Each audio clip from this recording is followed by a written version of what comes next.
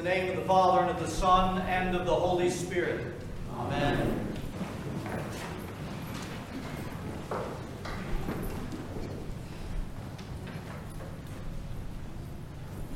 What is it that governs your life? What is it that governs your life? What is it that stirs you to move?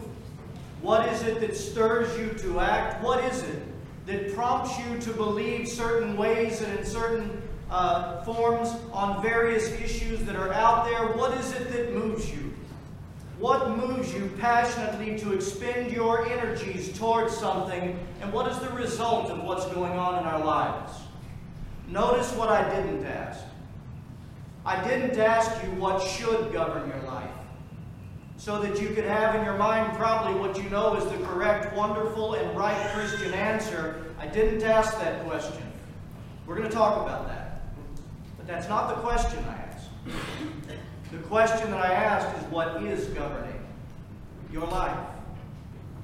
Today, we have a litmus test given to us by Blessed St. Paul and a number of the fathers to help us to discern what it is that is governing our life and to push us toward what ought to govern our lives, particularly in these days. Blessed St. Paul taught in Romans chapter 8, as he wrote, "Therefore, brethren, we are debtors, not to the flesh, to live according to the flesh. For if you live according to the flesh, you will die. But if by the Spirit you put to death the deeds of the body, you will live. For as many as are led by the Spirit of God, these are the sons of God. For you did not receive a spirit of bondage again to fear, but you received the Spirit of adoption, by whom we cry out, Abba, Father." St. Paul says, if you live according to the flesh, you will die. Now, most of us will equate, and rightly so, living from our flesh to mean giving in to the passions, giving in to the temptations that are relentless against us each and every day, surrendering our lives to the vices that do such damage to the soul. Some know them as, for example, the 7 deadly vices. And I'll list them for you. The first is pride. And what is pride? The exaltation of self. Making yourself God above God, you determining out of your incredible wisdom, far above God Almighty, who created everything, what the order of things is, and living in the order that you now have established. That is pride. Becoming God yourself. Gluttony. Overindulgence over anything. Not just food, overindulgence of anything. Lust. The unbridled sexual passion. And all sexuality outside of the ordained order of God between a man and a woman in holy matrimony. Greed, the sin of desire that no matter how much we accumulate, we're never content. We're always driven to have more. Sloth, spiritual laziness, not tending and caring and taking care of the soil of the soul so that the seed of God born in us blooms into His glory and righteousness within us. Wrath, and wrath takes a number of forms.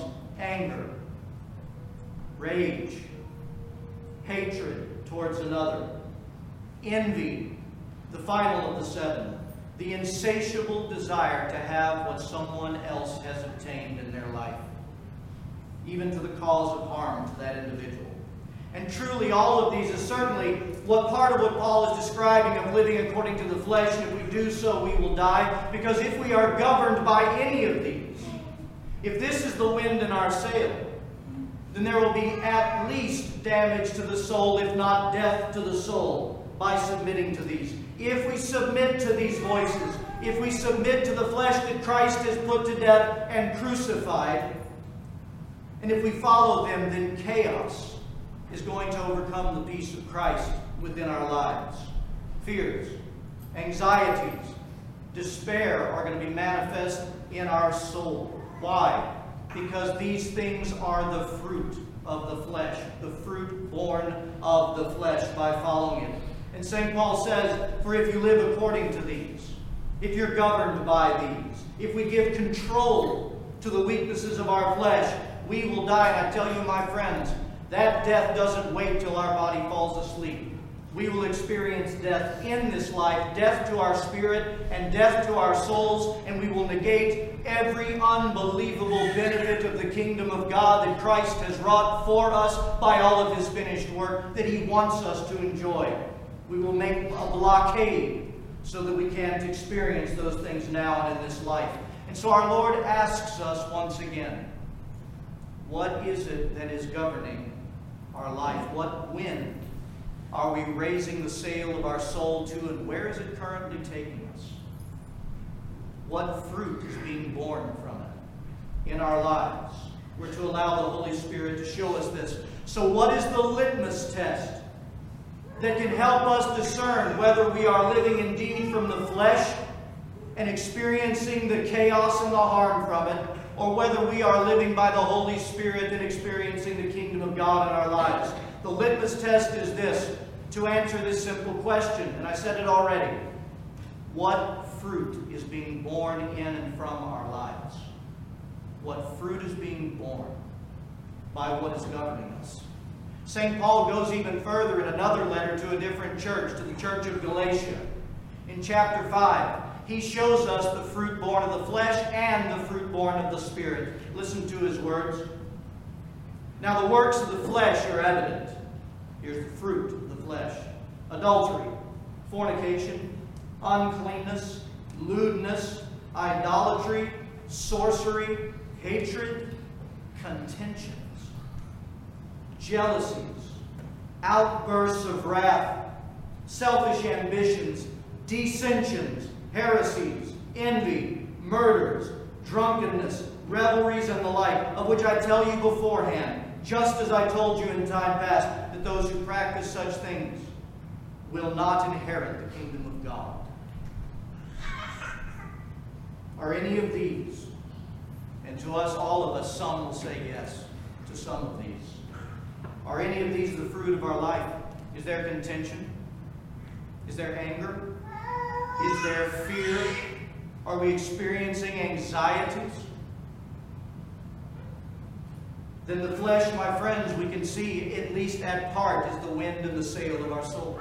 And we need the Holy Spirit's wisdom to dig it out and to make a change so that peace can resume in our soul. But now hear St. Paul talk about the fruit of the Holy Spirit. He says the fruit of the Holy Spirit is love. What love? The agape love of God. Our love being perfected. Our love being returned to God in the experience of His love. And our love for one another being expressed and experienced by all. Love is a fruit of the Holy Spirit. Joy is a fruit of the Holy Spirit. And joy does not come from mountaintop experiences only, where things are wonderful in our life. Joy is not happiness. I'll tell you what joy is. You'll find joy when you have true contentment in your soul. When your soul is unmoved by everything going on around you. Whether you are on the peak of the mountain or the depth of the valley of the shadow of death, experiencing hell on this earth, you are unmoved because you have the joy of the Lord shared with you. Love, joy, peace, not peace on earth among men, the peace that Christ has. Peace He gives us. Peace, we say every Mass, I leave with you. The experience of the peace of Christ is the fruit of the Holy Spirit. Long-suffering, kindness, goodness, faithfulness, gentleness, and self-control.